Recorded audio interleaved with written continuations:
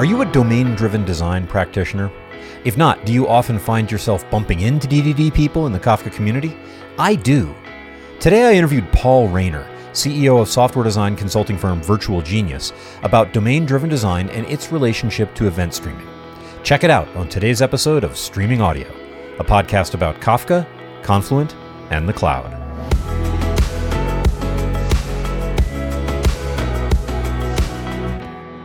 Hello and welcome back to another episode of Streaming Audio. I'm your host, Tim Berglund, and I'm joined in the virtual studio today by Paul Rayner, who, it's funny that I say virtual studio. I know I say that every time, but Paul's the CEO of a company called Virtual Genius, a software design consulting firm, founder and chair of Explore DDD, a domain-driven design conference in Denver, author of the Event Storming Handbook and other things, and he's also a dear friend of mine. So, Paul, it's nice to have you on the show. Yeah, glad to be here. How did you, so I've kind of given you up as the domain-driven design guy, and that is certainly how I think of you, and that is a specialty of yours. And I'm going to give you an opportunity to explain what that is, and we're going to unpack what it has to do with Kafka, which it seems to be a lot based on what I see in the world. But before we get there, I always like to kind of ask people about their professional journey. How did you get to where you are? Okay, well, I started out in the 90s out of college doing C and Fortran programming for mine planning and mine modeling software. And so my early experience of software development was occasionally getting on a 10-seater aircraft and flying for 2 hours out into the middle of the Australian outback to a coal mine or a gold mine and sitting down with a geologist or a geotechnical engineer and figuring out what they did and how they used our software, and then figuring out what they wanted it to do and coding that up. And then, this is the 90s. So agility, continuous delivery in those days was putting a copy of the software on a DAT and sending it to them, and they would get it a couple of days later and then load it up and start working around with it. And load it up on some special purpose computer or some embedded thing. This was the 90s. So these were Silicon Graphics workstations, which were pretty high-end machines at the time. And I still have fun feelings for the SGI Indigos and Crimsons. So they would load it up, and it was my early experience was working in these languages and sitting down with people that were experts in their field, reading some of their books and trying to figure out how to represent what they were doing in 3 dimensions on the screen and provide tools for them to, model ore bodies and design roads and things like aquifer modeling, geotechnical modeling, those types of things that are useful in that kind of context. And then along came Java in the late 90s, and it did that for a while, and then .NET, and then started moving into Ruby probably about, 2000. I can't even remember now. I'm giving Paul's story here for him. Sorry. Yeah, I remember we had that lunch at that Thai place once when I'd done some playing around with Rails when it was the thing that every Java programmer was playing around with. That's right. I think I gave you the world's worst Ruby on Rails tutorial, and you sort of took the ball and ran with it. Actually, got good at it. Right, and more on the Ruby side than the Rails side, I think, because I was always more attracted to the idea of what I can do with the actual language using plain old Ruby objects than the Rails framework itself, even though a lot of the companies that I've consulted with over the years are ostensibly Rails shops. And it was, in terms of getting into DDD, that was probably around that same kind of time frame, actually. I was working at a company and we were doing extended warranty software, and we were really struggling with that. And one of the things that really helped was reading Eric Evans' book on domain-driven design, which I was familiar with the classic Gang of Four books and Martin Fowler's book on refactoring and Joshua Kerievsky on refactoring to patterns. And those had all been really helpful. And, read my fair share of books on test-driven development and behavior-driven development. But DDD really kind of opened my eyes to the idea that you could actually take that complexity that you're struggling with in the business and produce a model in the software that could help get that under control, and also do it in collaboration with the people you're working with. So with the people, so it's kind of harkening back to my early experiences as a developer, where sitting down with someone that's an expert in geotechnical engineering and figuring out how to build tools to help them. It felt very similar to that in a lot of ways when I came across DDD for the first time. Yet, I some differences there, because I think if everybody just thinks mining, geotechnical engineering, maybe there's like some geophysics involved there. There's a lot of really interesting mathematics that go into some of that stuff, and all of the systems underlying the software you're writing are, and I'm making some assumptions here, and if I'm wrong, just let me run with it. But they're physical systems, and the models are mathematical models, and they're hard. They're very hard, and maybe sometimes there's some business sort of domains mixed in there too. But when you're writing software to model or represent a mathematical model, it might be difficult because the model is complex and it's math that you don't know and you have to learn, and the process of learning that math is hard. But the programming language that you're using is it's a formal language, right? It's this machine that you're configuring to do a thing, and the mathematical model underneath that machine is also mechanistic. So the mapping of, in the case of like strange geophysical models, or at that same time, I was writing firmware to control embedded modems and telecom systems and stuff like that. When it's a mathematical model underneath the mathematical mechanistic processor executing your code, it might be hard, but at least they're kind of like in the same world. And when you get into like the extended warranty stuff, everybody's gut reaction is, well, that geotechnical mining stuff sounds really hard. I bet the math is hard. Warranties are dumb. That's easy. I could do that. Right. But the reality is so not true, right? Exactly. And I mean, you're right. With mathematical models and what at the time was called computational geometry, there's, you're trying to do something like represent an ore body as some kind of block model. And we at the time had developed our own, what would be called now a NoSQL store to represent that, or you're taking data points and triangulating them to build some kind of 2D surface. But when you're talking about modeling some kind of business process, well, then you have to deal with just all the complexities that go along with different roles in that process, with handling how things go wrong, and then how do you represent certain concepts. So even basic things like naming is hard, right? So is it a warranty? Is it a contract? Is it a customer agreement? What do we call this thing if we're building something new? And then factor into that, there's probably an existing system that calls it something else that you have to integrate with somehow, and figuring out how those integrations are going to work. And all of that, you're dealing with invisible things. And sometimes those invisible things don't even have names yet. So you're trying to deal with all of that. And so it is hard. It's a non-trivial thing. And when you have, I've working with teams that are modeling life cycle of financial transactions, or trying to figure out how to deploy people out to do in-field assessments and all kinds of things like that, then sometimes, particularly if you're a startup, you have to figure all that stuff out, often from scratch, how you're going to do it. Right. And it's a little early in the conversation to come to a conclusion as philosophically subtle as I think where I'm coming right now, but I don't care. I think what is happening there is... Go for it. I'm doing it. Like if there's math and you're writing software to do math, well, the machine that you're configuring, the computer, sort of does the same kind of thing as math.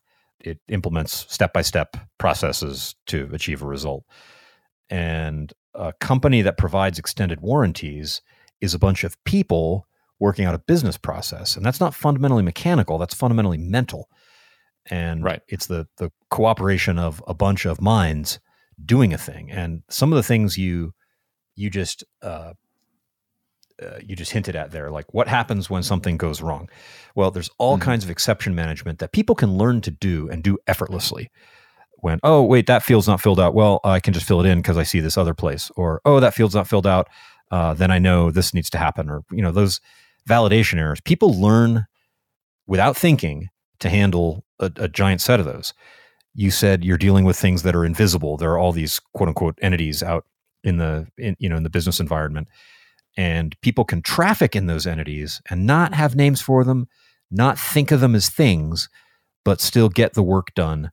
And once they get good at their job, they might even be able to get it done while they're listening to music or talking or whatever, like just kind of bopping through life. But when you try to make that mechanical, suddenly it's the hardest thing in the world. Right. Because what we're really sort of talking about here is the idea of taking these concepts and modeling them in the software, not in a mechanistic way necessarily, but having something like if you're talking about Java or C# or some other kind of object-oriented software, then having something that represents those entities in the software as a class or an object in Ruby, or it could be an actor in Erlang or Elixir or some other more functional language, and taking these implicit concepts and making them explicit in some kind of software model where these concepts can interact with each other. And it's not about trying to come up with a realistic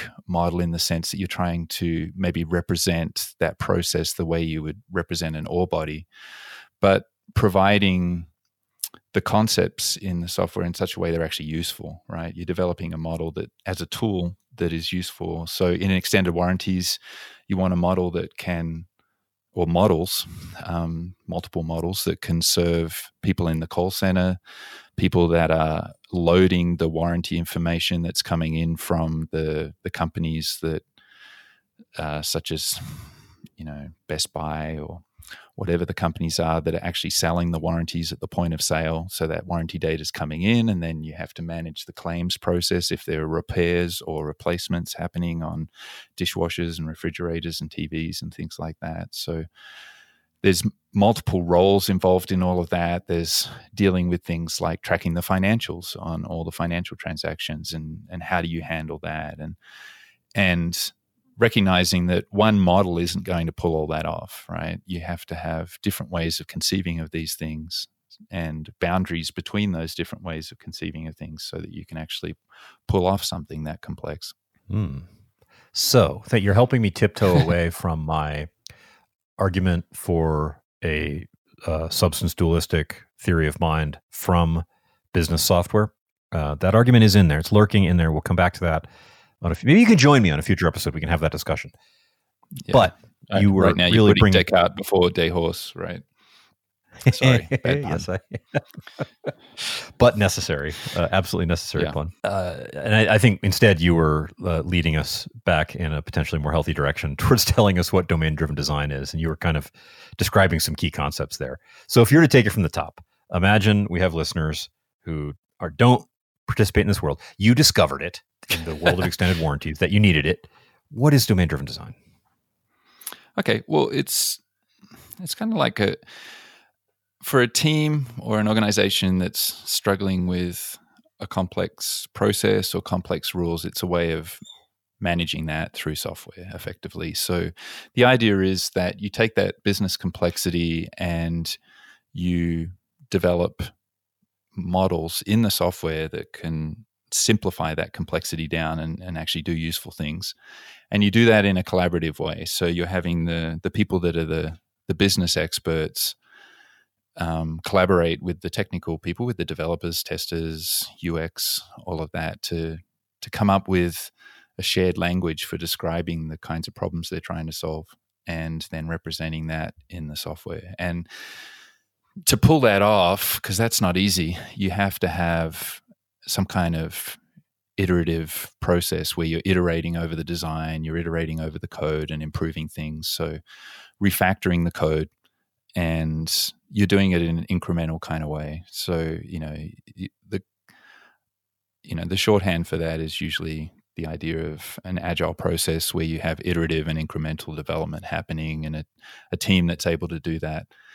And there's some other stuff in DDD related to more strategic design concerns around how and where do you define boundaries between modules and between these different models, and how do you integrate them and the kinds of relationships between those. That's part of the strategic design aspect. And then there's a bunch of tooling in DDD around also making sure you're focusing your design effort where it really matters. And you mentioned event storming earlier, so that's a tool that's a technique that's developed in the last few years for being able to do a better job of that collaborative piece that I was talking about, especially around business processes. So it's a set of principles and evolving practices around dealing with complexity in business domains. It's probably the short elevator pitch for it. So it's not going to work, it's not going to be the right tool for a team that's working on a pretty straightforward kind of problem. But for teams that are dealing with a fair bit of complexity, then it's a set of tools and techniques for approaching that in a way that's going to help them be actually able to get stuff done quickly, and then hopefully accelerate that development over time as they continue to improve the model and the language. And it seems to come particularly from complex business domains, what we think of as business software. Is that right? Right. Which, it's funny because anytime someone has said to me, oh, this isn't a very complex domain, and then we start talking about it and getting into the details, it's like, this is actually way more complex than I was led to believe. So that's either somebody who hasn't engaged the domain yet, or somebody who is so mentally immersed in it that their mental processes are effortlessly reasoning about the domain, and they've never tried to write code with it, write code to represent it. Right. And sometimes something that, one person's simple domain, if I want to send an email, then I could use, some third-party API to send an email, or if I want to process a payment, I could use Stripe to do that. And from my perspective, processing a payment through Stripe is very straightforward. And the reason for that is because the people, I assume, that have developed that API and that huge iceberg, what I'm assuming is a huge iceberg of third-party gateways and processing that they have to do to actually make those payments happen is not simple for every species of exception management possible. And right. So what from the outside for me is what DDD would call a generic or a supporting domain, where it's something that is pretty straightforward for me and generic, to the people actually developing that software as their core domain, like their differentiator. There's an incredible amount of complexity that they have to deal with. So I think it varies on what you're trying to do in that particular domain, how you're trying to use it, as to where the complexity lives. Agreed. Now, I liked your elevator pitch summary, that it's a set of tools and practices for helping manage complexity in software design, or something like that. I didn't write the words down. We can rewind later. That's close but enough. That's good for close enough. Yeah. For a fast elevator or not many floors. But for like a consulting engagement of yours, where there's a team that you're trying to teach them things. And if I could keep the question ignorant, they're saying, teach us how to be good at designing software. And let's say they already have some sort of pro forma agile process in place where they're doing sprints and demos at the end of sprints and retrospectives, and they're not horrible at that. What's your outline? What do you teach people? Yeah, so when I teach DDD, it's along the line of those three different areas I mentioned. So one is how to get better at collaborating and doing collaborative modeling. And event storming is, I think, a killer tool in the tool belt for that they can add to whatever other tools they're already using, right? So maybe they're doing user story mapping. Maybe they have a UX person that's really good at, the interaction design and the kind of value they bring. So there's the collaborative modeling piece. There's the strategic design side of things to make sure that they understand that they're working on things that, they're putting the design effort where it really, really matters. and some and then related to that is identifying and enforcing boundaries in the software is really, really important at a strategic side. Which and related to that is how teams align with those boundaries. And then the third part is modeling in code. So using some of the patterns that DDD presents for identifying what's an entity, what's a value, what's an event, what's the role of domain services versus application services. That's where we also look at things like hexagonal architecture and messaging patterns and those types of things as well, so that it connects to the language they're trying to develop, which DDD would call an ubiquitous language, is expressed in the code through. So you have what Eric Evans would call a supple design in the code. So a design that can evolve and improve over time and provide you with a vocabulary for building up a more sophisticated model. That ubiquitous language is a set of words to describe things in the business, and everybody agrees, both in the code and the business stakeholders who don't touch the code. They all agree to use those same words for things, like they call it a warranty and not a contract, and various kinds of exceptions have particular names. Exactly. And there's a simple reason for that is when you get down to the code, you have to call it something. And if you're not consistent with the naming of things in the code, then you're on the fast track to spaghetti code, because somebody coming in and looking at the code is like, well, I see one contract and I see warranty, and which is it? Are they the same thing? Are they a different thing? I don't know. So having consistency that way, and it goes beyond just simple naming. It's also thinking about the life cycle of things, the events that can happen over time to an entity. It also relates to how those entities interact with each other. And then beyond that, recognizing that you're not trying to come up with one language for the entire organization, but it applies within a particular context, and understanding what that context is. So an example would be, when you're talking about managing claims for insurance, a claim is a very rich concept in that particular context. But to the accounting department, to accounts payable, it's really just money going out the door. I mean, it's not just that, but it's a much more narrow concept of what a claim is, and it's in the context of financials rather than in the context of managing repairs and dealing with perhaps a service or management company and all of those kinds of things.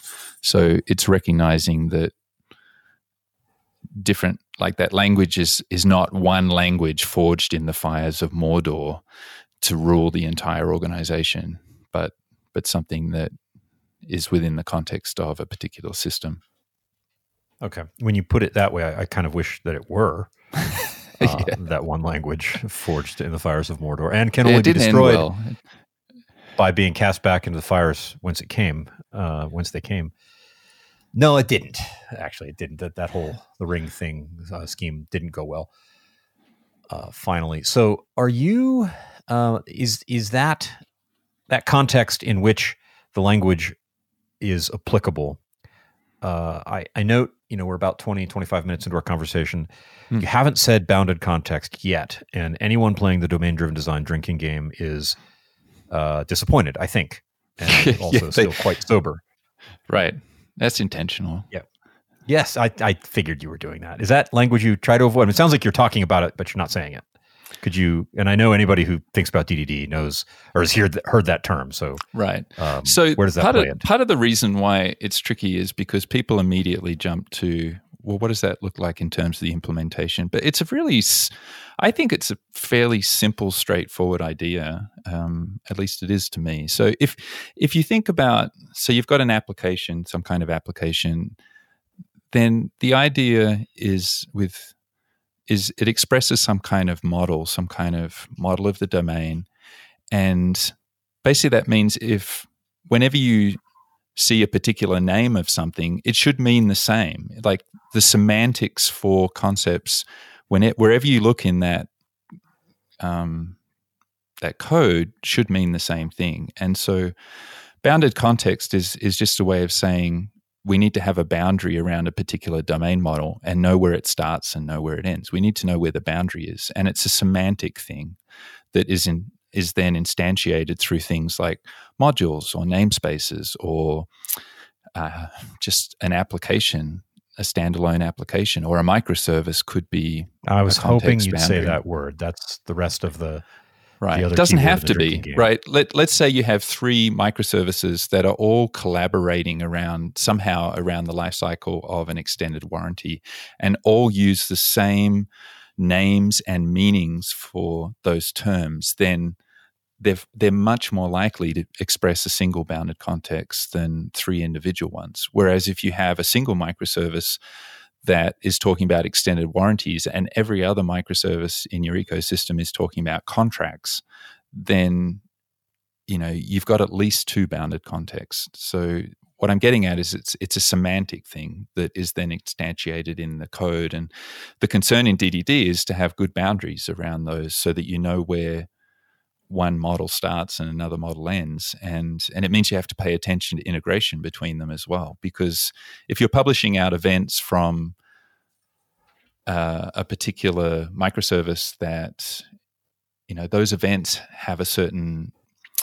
semantic payload that is going with them in terms of what they name things, and also the data that is contained in those things is expressing certain meaning and a certain type that is going to be exported out to any collaborating service that is then either going to be conformed to or translated into something else. So DDD is very much concerned with the name, the semantics of that and how that plays out, which means that, regardless of whether you're using Kafka or, whatever the underlying technology is, the principles still apply. Yes. And it does sound like you just allowed for contexts to share schema. Like I can exchange objects between contexts, and that can be part of my contract. Is that right? Right. And so when we were talking about strategic design in DDD, there's the notion of mapping out the various contexts that are at play and also the relationships between them. So what you just described is most likely to be a conformist relationship where one context is conforming to the model of the other one. So if you've got like microservice A and B, and A is emitting out events in its A language, and B is just basically conforming to those events, then B is conformist to A. Whereas if there's some kind of translation layer that B has that says, okay, well, if I get a message from A, I'm going to translate it into my own language B. Well, then, it's some kind of anti-corruption layer then that's protecting context B from this upstream context A and its language. So it seems quite attentive to the historical problems of schema evolution and their overall terribleness. Right. Yeah. And paying attention to that, right? Because it seems to me that data is not neutral. It brings assumptions with it about behavior and context. And so, if somebody is just naively consuming data from another context, then they're also going to have to deal with what does that mean in terms of where that, if the events that it's receiving are expressing something about the life cycle of an entity in another context, then there are certain assumptions about what that life cycle means and what things are possible and what things aren't possible. And DDD cares about that kind of stuff. It says you have to pay attention to that or you could be in for a world of hurt. Yeah, which you will, and like everybody knows that. Anybody who's built, who's ever had 2 things talk to each other and then maintained those 2 things for longer than a few days knows that the language that they use to talk to each other, rather just the schema of the objects, changes, and that's always hard. Evolving schema in database schemas proper is hard. Doing it in Kafka is hard. We've got a whole, there's the whole Confluent schema registry and tools and really practices that people have built up around it that attend to that same problem. So it's nice that there's some sort of procedural support here in this set of tools and techniques. Right. Well, because DDD is trying to get you to think about those things as first-class ideas rather than things that are just come back. Rather than we're sure you got your schema right, it might change at some point accidentally, and so you deal with it. It's more saying, oh, well, no, this is going to evolve all the time. And who's in charge, and how do you keep it from breaking you, and really fronting that schema problem. Expresses some kind of language that hopefully is coherent and consistent and is evolving over time, and you have to manage that. So there's a set of ways of thinking about that and approaching those kinds of areas. And like I said, it's still an evolving thing. It's not like DDD has all the answers for these, but these are the kinds of things that people that would be attending a DDD conference or reading books on DDD would be caring about, right? Is how to apply these kinds of things. And attending a DDD conference, link in the show notes to explore DDD, folks. It's in September. Yes, I think just the week after Labor Day, like 13th or 15th. You actually said it's in Denver, and it has been the last 3 years, but this year we are actually literally leveling up. We're taking it up to Keystone Resort in Colorado, and it'll be September 14th through 18th. So exploreddd.com, Keystone, Colorado. It's actually going to be at Keystone Resort. So I keep telling people, bring the family, Oh, my goodness, yes. So September at, what's that, like 9,000 feet, 8,000 feet, something like that. It'll be, nights will be chilly. Days will probably be, you never know. Days are probably going to be sunny and delightful, and there'll still be flowers and just kind of mountain, everything amazing. Last year we went up after the conference. I think it was the week after, and the fall colors were kind of, looking really nice. So I picked that week in September because we're trying to make sure that, the weather is as nice as we can hopefully get. And the conference is designed for lots of the idea is to get people bumping up against each other in the same space. And if people go to a talk and they really enjoy it and they want to talk about it, then go on a hike and, dig into it. So we're trying to really optimize for those hallway conversations, except don't have them in hallways, have them walking around the resort, walking around Keystone, or, enjoying anywhere in the majestic Rocky Mountains. Yeah, exactly. And I'm not here to plug the conference. It is a good thing to be aware of if you're interested in this, and there is likely to be some Kafka content there. And what we're getting to is there is a heavy correlation between what I'm going to call interesting Kafka use, right? That's not Kafka as big pipe, but Kafka as architecturally interesting element in ways that you've heard me talk about on this podcast if you're a longtime listener, and domain-driven design. Those things come together.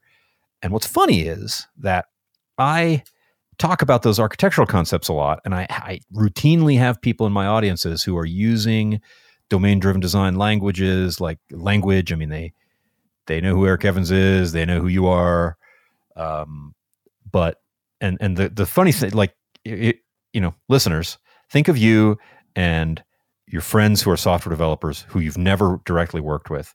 What do you talk about?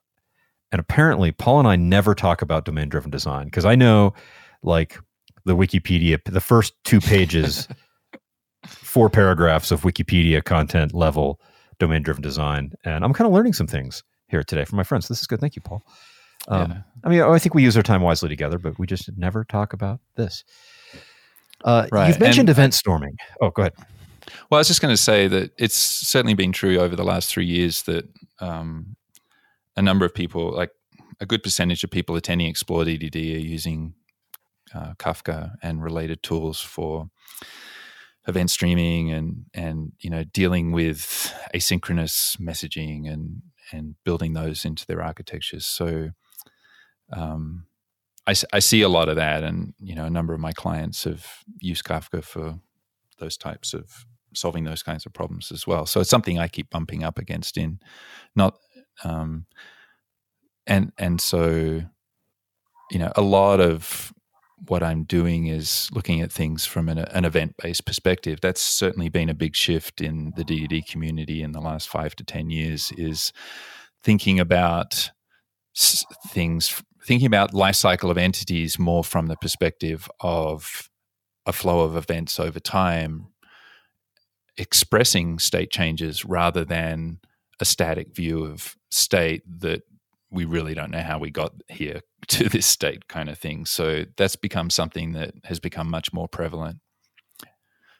So, you were asking about event storming. Yeah, so event storming relates to that, because what you do with event storming is at its heart, it's a very simple technique where you get a bunch of people to map out the life cycle of it could be a business process and what's happening in that business process using sticky notes on a wall. And what's nice about that is you're representing the things that happen in that process with sticky notes. So it's something that with non-technical people in the room, like maybe people that are experts in extended warranties or something like that, it's very accessible to them as an approach, because they can just grab a Sharpie and some sticky notes and start putting ideas up on the wall.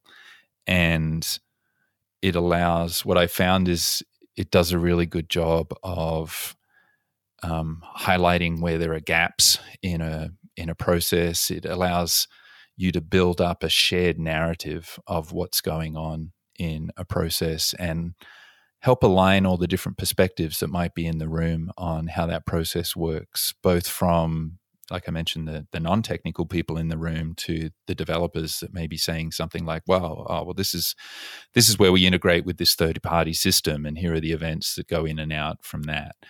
And so it's a way of doing that in a tactile, collaborative, fun kind of manner. Nobody knows the whole story, but together what we tend to find is that a diverse group of people that are all working in that area can figure out a more complete picture of what that narrative is, doing it together. And so event storming starts with events, but then there's a whole bunch of other sticky colors and things like that that allow you to express commands, read models, interactions with external systems, human actors, system actors, boundaries or emergent boundaries between things. And so, like, I had a team in just over 12 months ago, I think, that were using Kafka. And so they were using, we did an event storming session where we mapped out the flow of events for the business process that they were working on, and being able to identify what things need to be put on certain topics, and what things are internal events to certain systems, and where should the boundaries be, and how do we assign team responsibilities to developing these. So it's a really nice way of building up a visual map of how things are, how things should be, and helping the teams decide how to design something that's actually going to do the job. So it's a way of, well, let me not put it that way. There is this business process you're trying to automate, we'll just call it that, and it's an emergent property, or it's an emergent phenomenon from all of the minds that are collaborating in the business. There are these people who are doing jobs and doing things, and nobody really knows, like you said, what the process is. It emerges from their cooperation, and event storming is this thing with sticky notes and Sharpies to pull that out of everyone's minds and make it explicit physically in the room. Right. Make it explicit physically in the room as a single narrative, where you're laying out the sticky notes expressing a timeline from the earliest events on the left side of the room across usually a sheet of butcher's paper to the latest events on the right, and being able to show that as something of a consistent narrative. And where it's not consistent, being able to, or where there are gaps, being able to expose those. So have those kinds of discoveries about assumptions people were making that perhaps aren't incorrect or where there are disagreements, having those exposed early. So you don't want big design up front, but big discovery up front is your friend. So being able to, do optimize for discovery. Dan North a few years ago talked about, imagine you're working with a team and it takes them 12 months to develop an application, and then you ask them, well, how long would it take you to redevelop that from scratch based on what you know now? And most teams would say, well, a significantly shorter period of time, like maybe 3 months or something like that. And the idea there is that, well, nothing else has changed other than their knowledge level.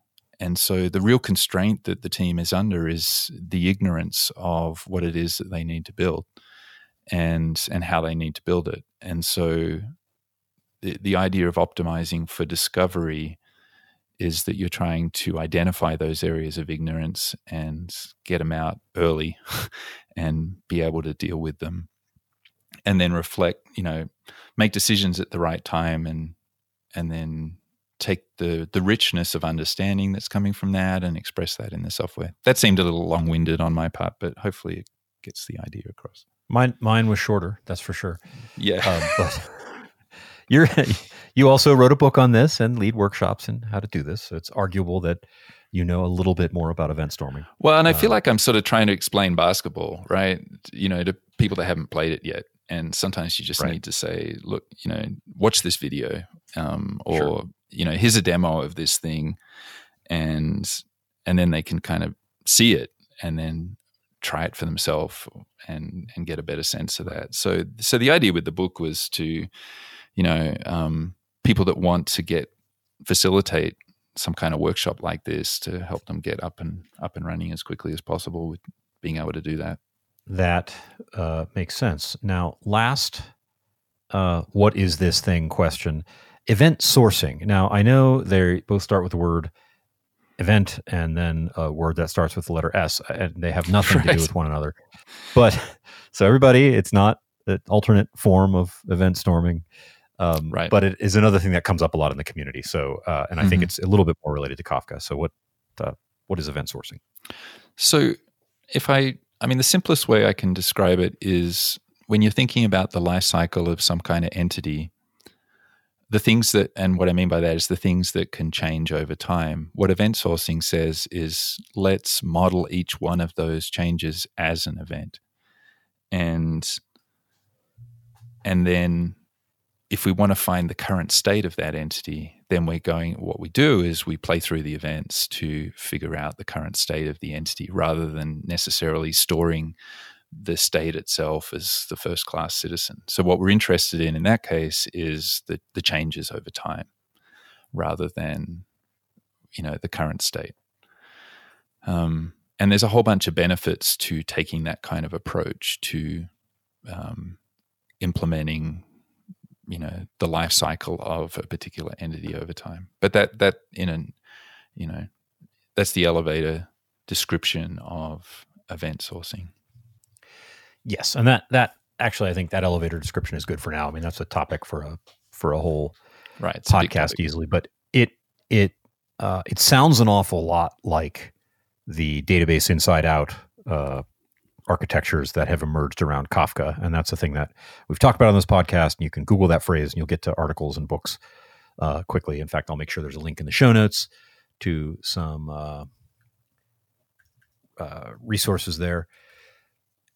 But event sourcing is a thing that's been around for a while. And there are kind of pre-Kafka bits of data infrastructure that have been intended to support that. And I know the purists in that world, when I talk about, here's how to do this with a topic and a Kafka Streams K table, they get a little twitchy. Like, that's not orthodox event sourcing. But how are event sourcing people almost always DDD people? Not necessarily. It's really okay. I see it as a strong correlation, but I could be wrong. There is a strong correlation, and it is true that a lot of people in the DDD community have implemented some kind of event sourcing system at some point, and then there are people that are doing event sourcing that there are some people that are doing event sourcing that kind of feel like DDD has added a lot of baggage to what they're trying to do. And there's some confusion sometimes around the notion of what an aggregate is and how that fits in with event sourcing. And I think there's still a lot of work to be done to get some of that sorted out. The idea with event sourcing, though, is it provides a lot of benefits to being able to track the history of what's happened over a period of time. But it's a different style of thinking about coding and the way you approach managing state. So, people have to get familiar with that to be able to, it's like anything, right? You have to have a certain level of familiarity to be able to move forward with something successfully. Oh, don't I know it? That event-driven, getting people to think in terms of events is difficult because, as I've said before, most of us are in the process of building at most our first such system.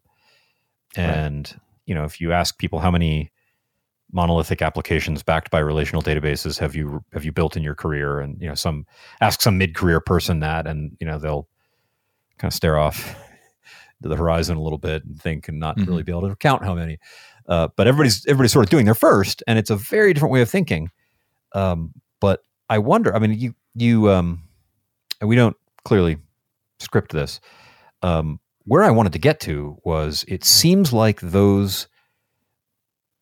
Look, I know there's some suspicious prevalence of domain-driven design people in the Kafka community.